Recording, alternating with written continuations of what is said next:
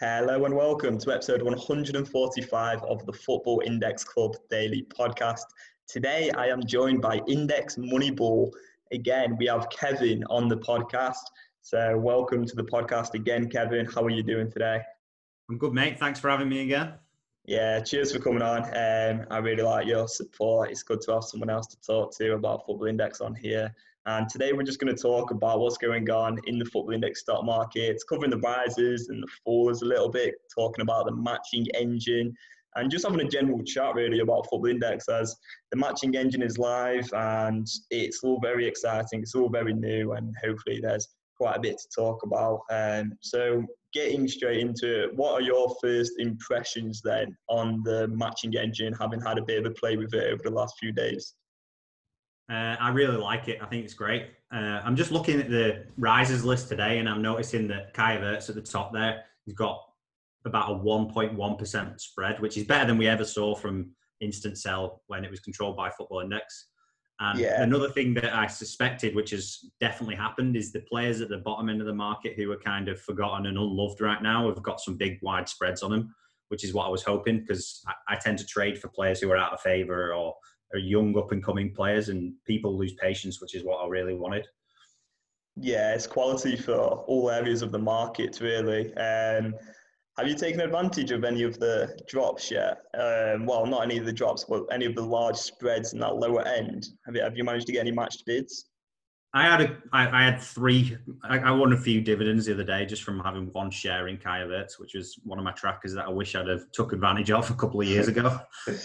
Probably could have made like 300-400% if I'd have bought him when I started that tracker. But yeah, so I just put a couple of bids in on a real cheap player, and I managed to get him for, I think he was 24p, and I got him for 15p, so that was good. Jeez. Yeah, that's quality. I've had a few matched bids. I've not had a huge amount. I've put in a lot of bids, but they've not all been matched yet. But when they do get matched, it's absolute scenes. It's like your players just won dividends or something, because you're getting them for like a 20 or 30% discount. And yeah, it's pretty game changing. One player I did have was Saeed Benrahma at £1.56, which I'm quite happy with, because I think his price is, well, his market price is 177 at the minute, and I managed to get him at £1.56, which I think is all right. And I think what we're going to see is a lot of players who may be out of favour in terms of not suiting the current market trend and not really being where traders are looking at the minute. I think those players could be a little bit neglected, and you will be able to pick some bargains up in those players. And then if you're patient enough for a few months, then you'll probably be able to sell them for a decent profit once they are back in and amongst traders' sort of thoughts and ideas around who's going to be good value at the current time due to suiting that market trend. So yeah, any views on that? Yeah, definitely. And it actually just made me think, because last time we were talking a couple of days ago, you quoted Warren Buffett, and one of his other famous quotes is that the stock market is, in the short term, it's a voting machine, and in the long term, it's a weighing machine, as in, like, quality eventually will prevail. So taking advantage of short-term dips is going to be so much more profitable if you can get people at 30 to 40% below the price that the current buy price is. And yeah, definitely. I think Suat Serdar dipped quite a bit on his injury today for Schalke. I think some traders managed to get him for like a nice 20% discount or so, and that's just off the back of one injury. So we're probably going to see that in games even more as well. So I think traders who are really active will definitely benefit from taking advantage of those dips, and then also patient traders can just sit on those holds who may be less in demand for a temporary period of time, and then market sell them at a much higher price. Well, instant sell them actually at a much higher price, hopefully in a few months' time. So yeah, that's definitely it. And maximizing your profit based on other people's impatience is just going to be like a whole new aspect to it, really. Yeah, and there's going to be a lot of traders that are very impatient. I'm pretty sure the average time that a trader holds a share is like 2 or 3 days, or some sort of, I think there was like some article released by Football Index discussing this some time ago. And I think it's because it's like a gambling platform, so it's not strictly investing. There is a lot of traders out there who are just buying and selling very often. I mean, obviously in the stock market, you have very active traders as well. You have day trading, but I don't know. I just think with Football Index, you do have a lot of people who aren't looking to hold players so long term.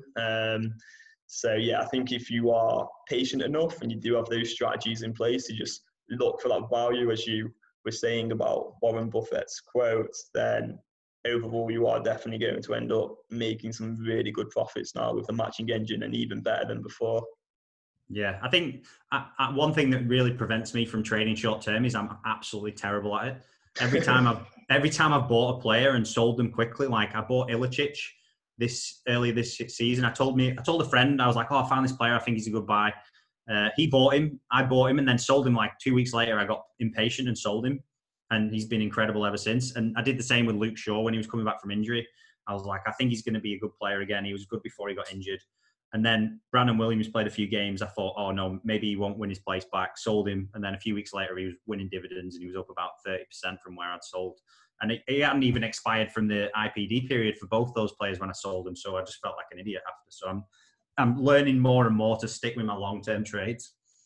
Yeah, I'm pretty similar really. I've been tempted to sell Kai Havertz lately because I actually bought him last week. I bought 150 shares in him, which was quite a lot for me, just before the Werder Bremen game. And he's up £1.30 since, having earned me loads of dividends as well, which I'm really pleased to see. But I think in the past, if I hadn't maybe experienced holding longer term, if I hadn't experienced failing so much in short-term holds in the past and selling them far too quick, I just know for a fact I would have seen his rise and just instant sold him with the really small spread and taken the profit and ran.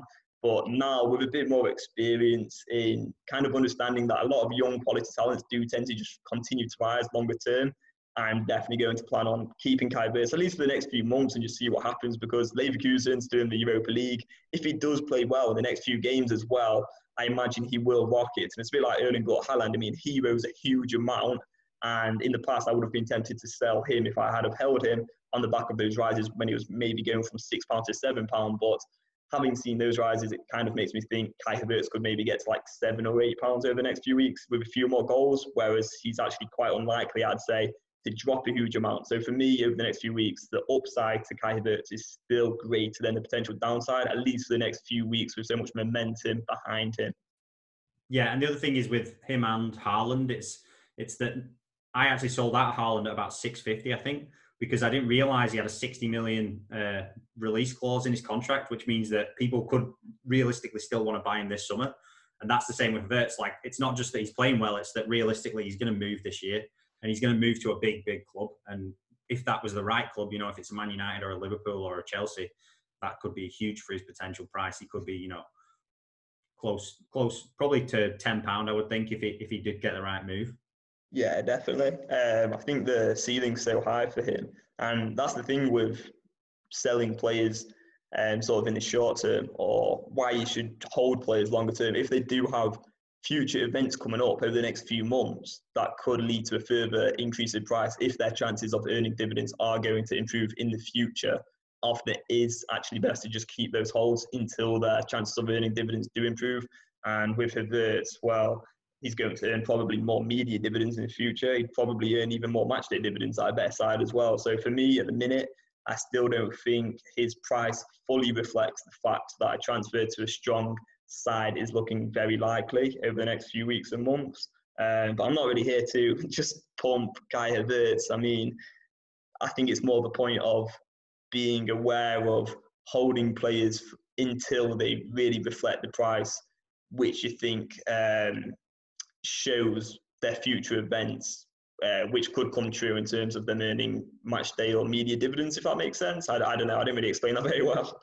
Yeah, I think another thing that, I guess one of the things I'm learning is, if you've missed out on selling someone at a peak price, you always have the option of them regaining that price based on other events. Whereas if you sell too early and they go up, like we were just talking before about both selling out of Alphonso Davies too early, you've missed your chance then, you know what I mean? Unless you have a player who you really want to buy. That's something I always try and drill into people. There's no point selling someone unless you think they're really, really overpriced. Because if you hold them and they drop back down, there's chances they're going to probably surpass that with market growth at some point anyway. Yeah, definitely. I suppose the main thing really is just to consider if you would still buy them at their current price. So that kind of applies to any player on the platform. And then the other thing is, if there's someone else better that you think would rise even more, then the opportunity cost can be quite high. But yeah, it's I a think difficult one, really. There's a bit of room in there for a hold, like, because there is a difference. Like, there's some players that I wouldn't sell, but I wouldn't necessarily buy more at this price. I think Pogba's a good example of that. Like, I think Pogba's at some point has to really go above £10 and catch up to some of the other players, especially when he starts playing again. But at the same time, I probably wouldn't buy him at his current price, just because it's not really my strategy to buy players in that kind of range. Yeah, that's true. Yeah, I mean, that's another good point. It does depend on your general strategy, really, and how many shares you've got in a player as well, because suppose you're not going to, you might want to offload a few players if you do have thousands and thousands of shares in them and you think there's maybe better opportunities elsewhere. Just having a look at my portfolio at the minute, I've had some more matched bids go through. So like what I've done at the minute is I've got a spreadsheet and it has all the players which I basically want to hold. So I'm kind of thinking long term, I've got about 30 or 40 players in there. And what I'm starting to do is just pick up more of these players just with these matched bids. And I think longer term, the strategy should be quite sound. And then I'm just going to sell them when they hit prices which I don't think they're good value anymore. So like Ludovic Blas, for example, he's been on my spreadsheet for weeks or months. I didn't currently hold him. I actually sold him when he hit like 98p the other week because he rose quite a bit quite quickly for me. I think I bought him at 84p or so when he dropped due to COVID. But his market price is 90p, but I've just put a bid on him and I managed to get him at 80p. So I think that's another thing which could be even more useful now is maybe having like a spreadsheet of players that you want to buy and just have your prices kind of set at what value you think they are, and then maybe just wait for matched bids to go through.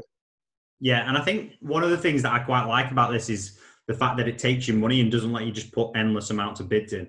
It's going to force you to keep a cash balance in some respects, even though you don't have access to that cash balance. Because my plan now is probably to put a couple of grand in, have it sat with bids in on players, and then if I see a really good deal, I can always close some bids out and use that money for them instead.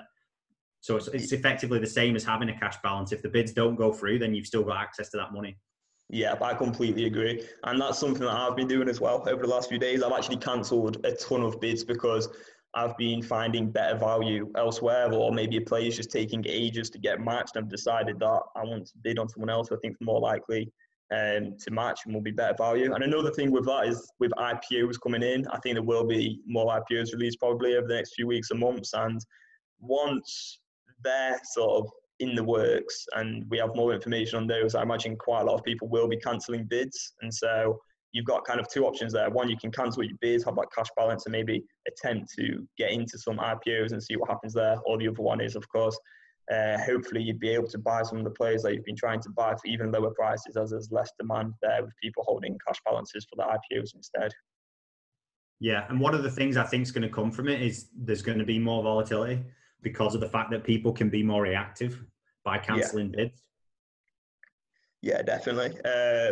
Overall, I mean, Football Index should hopefully generate more revenue. I think the only people possibly losing out with the matching engine is going to be traders who aren't very good and are maybe very impatient. But other than that, I think pretty much everyone is winning because Football Index generate more revenue. Most customers are going to be very happy, and hopefully we'll get some more big accounts on the platform because with the NASDAQ technology coming in, well, maybe that will attract some bigger accounts too. So yeah, it's all looking very promising at the minute. Do you want to get into some more of the rises from this weekend, if that's all right? Yeah, sure. All right. Well, we've got here Timo Werner up 14p to £6.45. Did he get another? I think he got another hat trick today, didn't he? He did, yeah. I don't know if he won the dividends though. I think that's probably over now. Yeah, I'm just going to double check that. Let's see how he's doing in the match day rankings. Yeah, he's on a 261. Yeah, it's over. I think Cologne are playing at the minute versus Dusseldorf, in fact. Let me just check. 87th minute, and no one's anywhere near him. In fact, Dusseldorf 2-0 up against Cologne away from home. I'm very surprised by that because Cologne have looked really good this season, especially since their new manager came in a few months ago. And Dusseldorf is 16th, but yeah, they've won 2-0 away. Looks Keenan Karaman getting a goal. A little bit of a IPD striker he is. But yeah, anyway, Timo Werner again off track. 2-6-1 today. Massive PB win. He's absolutely rapid. And I think I mentioned this recently, but someone asked me what I think of Timo Werner as a hold. And I kind of said, I'm not 100% sure really about him because his price is so high. And I think with him scoring a hat-trick today, hitting a 261, but only increasing 2% in price, that kind of confirms what I was saying, which is everyone kind of already knows now how good he is. And because he is like 4 years older than Havertz, 5 years older than Haaland, he's maybe less of an attractive hold right now than some of those elite youngsters. And I think if he was like 4 years younger, then he would have rose like £1 today, like Kai Havertz did recently. Yeah, I agree, and I think that's it shows perfectly something that I've spoke about in one of my videos. I don't remember which one now, but if you've like certain players, it's almost like your risk is much bigger than your reward because you're almost expecting that Timo Werner has to be winning dividends and get a transfer to maintain his price. So if he gets injured and stays at RB Leipzig, if he tore his ACL tomorrow, I feel like his price would go down like 40%. Yeah, I think his price could certainly drop quite a bit, just because he's rose so much over the last few months. And as I think you were saying there as well, is that it's kind of already factored in that he's a quality player. Getting a hat-trick today and rising 2%, for me, that's kind of a bit worrying because where does he go from here? I mean, obviously, he's going to get more transfer links. He's been linked to Man United, Chelsea, Liverpool, some big Premier League teams there. But, I mean, he's hit a 261 today. That is a humongous PB score. You can't really do too much better than that as a forward.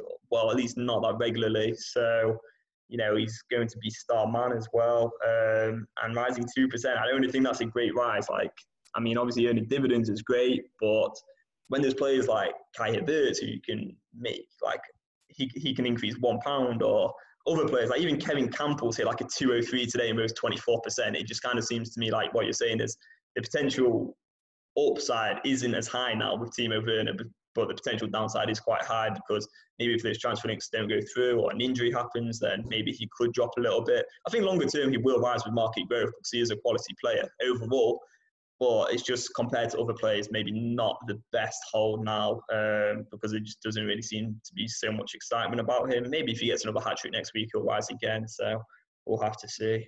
Yeah, he actually is top of media as well, so he's going to be earning dividends. You're definitely going to make money on him. So He's not a terrible hold. He's just a bit high risk.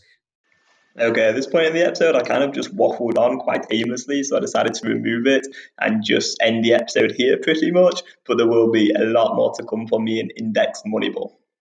So thanks as always for coming on, and hopefully you'll be up for coming on a few more podcasts this week. You up for that? Yeah, definitely, and looking forward to hearing John on here tomorrow as well. Oh yeah, cheers. Yeah, I look forward to speaking to John. That's another thing actually, if anyone listening, High, Wide and Handsome will be on the podcast tomorrow. Maybe it'll be out on Tuesday. I'm not sure yet. But we'll see how that goes. Definitely next week. I'm going to speak to him tomorrow and we'll see what we can record. But that'll be a really interesting listen as well. So really grateful as always for having you on here, Kevin. And hope you have a really good week. Everyone listening, yourself, Kevin. And we'll be doing another podcast again over the next few days. So listen out for that. Cheers for listening, and I hope you have a great week.